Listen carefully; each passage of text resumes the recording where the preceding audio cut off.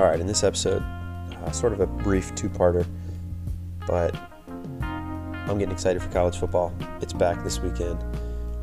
I've thought about it. I got my Final Four and a couple other conference realignment thoughts.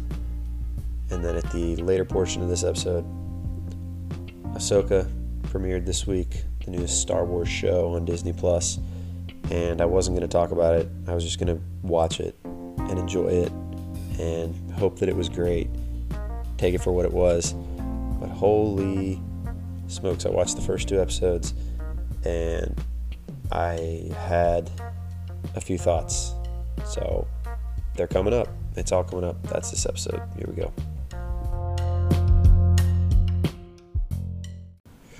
Okay, thing one on my mind tonight. For those who are unaware, or for those who think that it isn't happening this weekend, college football's back. Okay, this Saturday we've got our first slate of games, and in general, they suck. It's not a good week of college football. I have a team that I root for that is playing, and I will fully admit that this week's slate of games are not great, to say the least. But nonetheless, college football is back, real football, games being played, and we get to enjoy that. We get to watch that this weekend.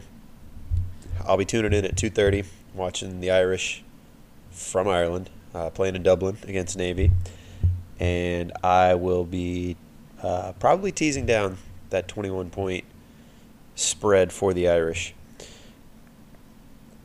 It's been a long summer of rumors with realignment, and I've heard so many different perspectives on that and what we think will happen and what conferences will look like and how certain conferences are dying, Pac-12, and how different conferences will mold and the degrading of college football in general.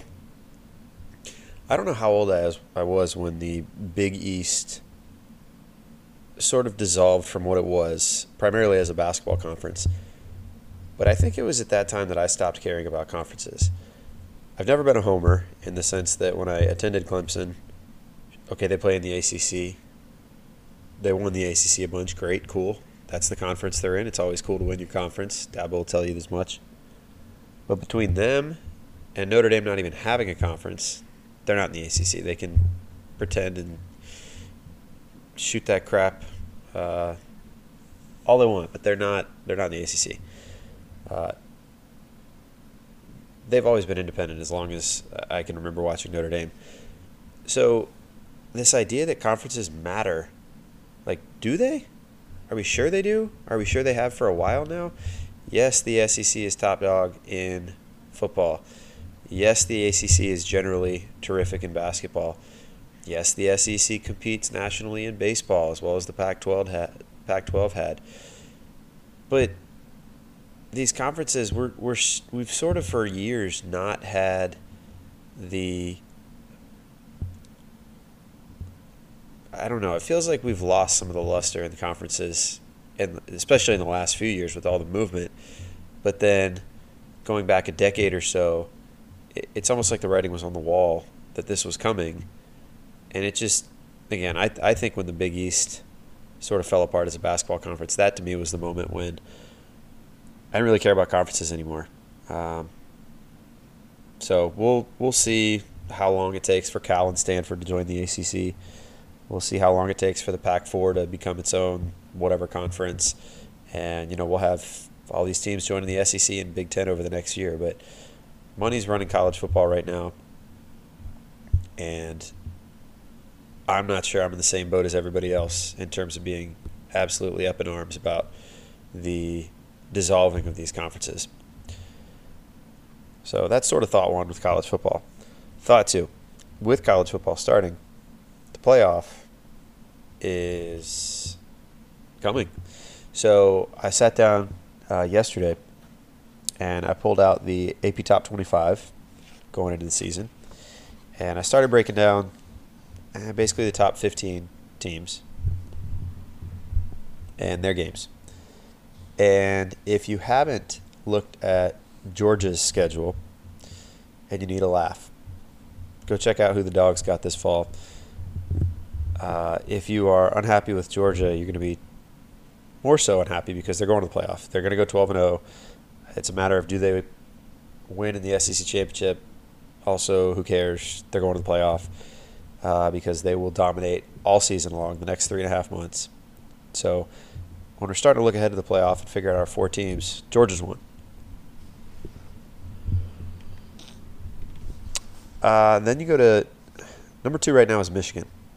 So Michigan's schedule this year, we're going at Penn State. I'm not Michigan. Michigan's going to Penn State, going to Happy Valley, and they'll play Ohio State at home. That's kind of it. That's how their schedule boils down. So they got 2 premier games. I'm going to guess they win at Penn State. They play that Jim Harbaugh type of ball. They're going to bruise you, both defensively and then especially on the offensive line, trying to get that run game going. And they looked pretty competent last season with J.J. McCarthy under center. So I'm going to go with Michigan being a pretty potent out this year, and I think they win against Ohio State. I think Ryan Day is certainly struggled in recent years trying to get that win against the Wolverines. Jim Harbaugh seems to be in the lead a little bit right now, and that game is in the Big House. So I think Michigan probably wins that, which means that we could probably eliminate Ohio State from the conversation. Ohio State coming in number 3 right now on the AP poll, and they'll play at Notre Dame. They'll play Penn State at home. They'll play at Wisconsin, and then they'll play at Michigan. I'm going to go with they're losing 2 of those. I'm thinking they're probably going to lose at Notre Dame, and I think, probably going to lose at Michigan. Who knows if they beat Penn State? Probably, but it's not going to matter. A 2-loss Ohio State team with a loss to Michigan, I don't think is making the playoff. So we'll go ahead and count Michigan as our second playoff team here. Number 4 this point in the season is Alabama. And, I guess their 2 biggest games as we look at it now are at A&M, who was 5-7 last year. So we're not going to call that a quality win for the Tide, assuming they do win that one. And then LSU. And that one's at home. We're going to go ahead and assume that Alabama loses to LSU this year. There's something with Brian Kelly in year 2, some stat that I'd heard or read, took in at some point, where year 2 for Brian Kelly is always the uptick year, whether you're going back to Central Michigan, going back to Notre Dame. That's the year where he really takes the program and molds it as he wants it and pushes them to the next level. And at LSU, it certainly seems like he's capable of that this season. He's got the quarterback. He's got the prestige at a traditional powerhouse like LSU. So I think LSU is to be trifled with this year. And I think they beat Bama. I think Bama's going to have a little bit of a reckoning this year with the fact that they maybe still aren't 100% all in on their quarterback. Had to bring in Tyler Buckner from Notre Dame. I think Tommy Rees is a great addition for Alabama. He's certainly a loss for Notre Dame, but I'll talk about them in a minute. So I think Bama actually slips this year. Their receiver play has not been what it was even at the end of the last decade. Bryce Young certainly kept them afloat the last few years. So I think Bama slips a little, and LSU's right there to snatch that spot in the SEC West from them in the SEC West championship game. And then if we're looking at LSU, Georgia, SEC championship game, it doesn't matter who loses that. We've known that the SEC's got a prominence that no other conference can match right now. And so if those two play in the championship, one's 12-0, one's 11-1, what's the difference? They're both in the playoff. The rest of LSU's schedule is easy also. It looks pretty simple for the Tigers. All right, number 6, Southern Cal currently. They go play at Prime in Colorado. They'll win that. They do play at Notre Dame. So Notre Dame's there lurking again for Southern Cal, just as they were for Ohio State. And I think that game proves tricky for the Trojans. They're also going to Oregon. I don't think they come away with 2 wins out of those 2 games, Southern Cal. I don't know that they come away with 1 win out of those 2 games. So I'm going to skip past SC as I'm looking to fill my playoff with that 4th spot. Number 7, Penn State. They play at Ohio State, and they play Michigan. They're going to lose one, if not both of those. We're going to go with they're out. Number 8, Florida State. So they're playing the LSU team. And they're playing at Clemson. Kind of the same argument here as it was for Penn State. They're going to lose one, if not both of those two. If I'm riding with LSU, that means I'm knocking down Florida State a little bit here. I think Florida State's out. Sorry, Seminoles, not. Get to number 9, Clemson. I talked about it when he was hired a few months back. I think Garrett Riley is a unbelievably fantastic addition for the Tigers. I think he's a breath of fresh air. I think he's a heel turn from what they were at the offensive on offense last year. And I think he could do wonders with Cade Klubnik, who I think certainly didn't play as much as he should have last year, and his potential was not maybe met for that reason. Maybe just didn't have the reps, wasn't as confident back there. There was DJU lurking no matter whether he was starting or coming in. I think this is a big year, a big opportunity for Cade and for Garrett Riley. So much so that I really, really contemplated putting Clemson in the playoff. I think if you consider the losses that SC could endure, the losses that Penn State almost assuredly will see, the losses that Florida State will take, I think it's very easy to envision Clemson sliding up from the preseason 9 ranking in the AP poll up to that 5-4 spot and just lingering. They're going to play Notre Dame at home, like I said. They're going to play Florida State. They're going to play North Carolina and Sam Howell. They're going to get some really excellent opportunities to win and to make their mark in the standings. But I actually think there's a team farther down I'll get to that I don't know, maybe. Anyway, we're going to keep going. Number 10, Washington. Southern Cal's ahead of them. Sorry, I don't buy Washington. Although Michael Penix is going to be somebody to watch this year for sure. Number 11, Texas. No, they're not back. So here we are. We're down to number 13. And we've reached the Fighting Irish Notre Dame. Yeah, it's a big old stake and homer pick for me. I don't care. Notre Dame is playing at North Carolina State. They're going to play Ohio State. They're going to play Southern Cal. And they're going to travel to Clemson. By the end of the year, I envision that North Carolina State could feasibly be ranked. Ohio State's number 3 right now. Southern Cal is number 6 right now. Clemson's number 9 right now. Those are 4 excellent opponents for the Irish just going into the season. That's a third of the schedule is high-quality opponents. Let's say Notre Dame wins against NC State, likely. Let's say they beat Ohio State at home. Well, that's a team that immediately cracks the top 10. Let's say they beat Southern Cal. That's a team that's just beating the reigning Heisman winner. I think they bump up even more. And then if they were to win at Clemson on November 4th, I don't think that's out of the question. I don't know that I would go to Vegas and bet on that. But if the Irish were to beat Clemson in Death Valley, I think that's already been announced as a night game. So, believe me, I've been there for night games in Death Valley. It is not easy to come in there and win.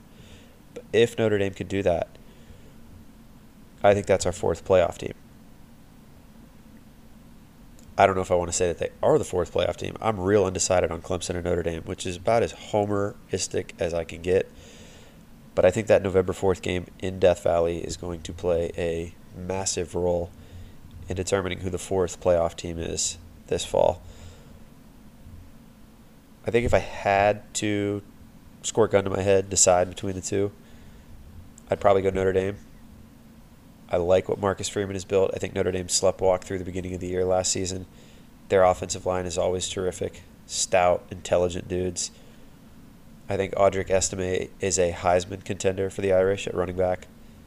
And Sam Hartman ain't no joke under center either. He's going to come in and immediately turn the Irish into something that they haven't been in years at the quarterback position. Not with Buckner. Not with Ian Book. You got to go back a ways to find a quarterback this talented at Notre Dame. They've got playmakers at receiver. They've got some dudes on defense. The defense was solid last year. And again, I believe in what Marcus Freeman is building.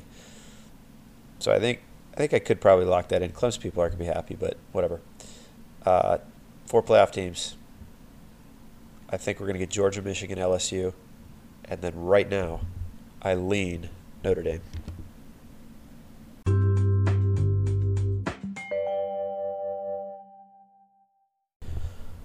Okay, I had to take a minute here to talk about Ahsoka, this new Disney Plus Star Wars show. The first word that comes to mind with Ahsoka is that this show is groundbreaking. There was Andor and its gritty, grounded ethos. It was a new type of show for Star Wars in a new landscape of Star Wars television that seems to be where Lucasfilm and Disney, it's kind of their wheelhouse. This is kind of where they want to be right now, because we certainly haven't seen a movie in several years, and the last one that came out was good, not great, could be argued as questionable. And the whole sequel trilogy had its detractors. So you've got this new show, Ahsoka, and they pump out the first 2 episodes this week.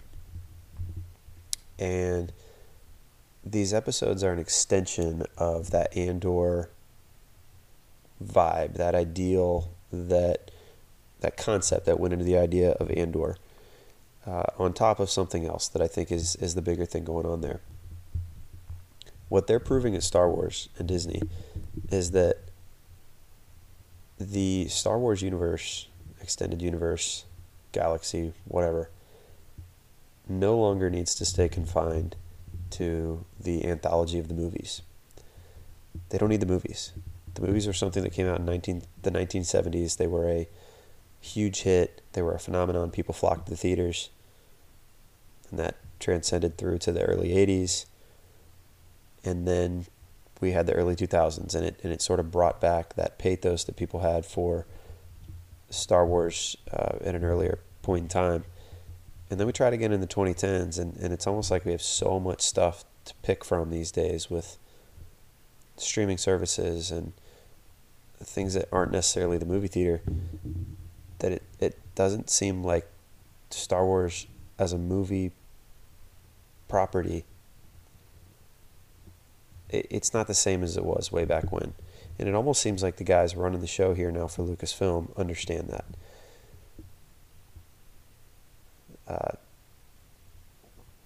Jon Favreau and Dave Filoni are kind of where I feel like Kevin Feige was at Marvel about a decade ago, where it was basically, hey, here's the kingdom, do whatever you want.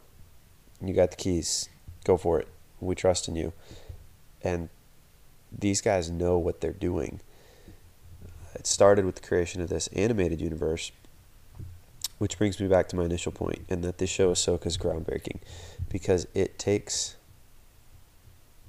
what was recorded in an animated universe based on live action films, and now we're reintroducing the idea of live action, not in the form of movies though, but in the form of television.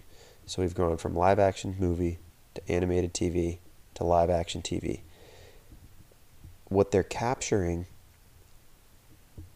is the characters underneath the outer whatever appearance they might look like. So we get Ahsoka, and she's got the head thing going on. I'm not the world's biggest Star Wars fan, but whatever she's got going on, but that's not what matters in the show. What matters is what's going on in her head, and it comes through terrifically via the way of Rosario Dawson's acting. But that it's the same for every character. It was the same in Andor. You watched what's going on in these characters' faces, and there's so much going on beneath the surface within the show. So in the second episode of Ahsoka this week, Morgan Elsbeth even mentions their galaxy before introducing another. What Dave Filoni and Jon Favreau have set up is they're not going to a galaxy far, far, far away. they're able to play with so much based off of the stuff that they created, based off the original movies, and it's tremendously unique, and it's really cool. I said I'm not the biggest Star Wars fan in the world. I know some pretty big ones, but it's not me. What I'm finding happening is I didn't watch all of the animated stuff. I haven't seen all of it. But I'm finding as I watch the live action stuff, I'm intrigued to the point where I'm looking back at the animated canon to figure out, what have I missed? Who's that? Why is that name important? And what Star Wars is doing is they've basically created what superhero universe has in the comics, where they've made such a wide range of information that it gives them so many different angles to take, so many different paths to go down. And these first 2 episodes of Ahsoka have been very, very good.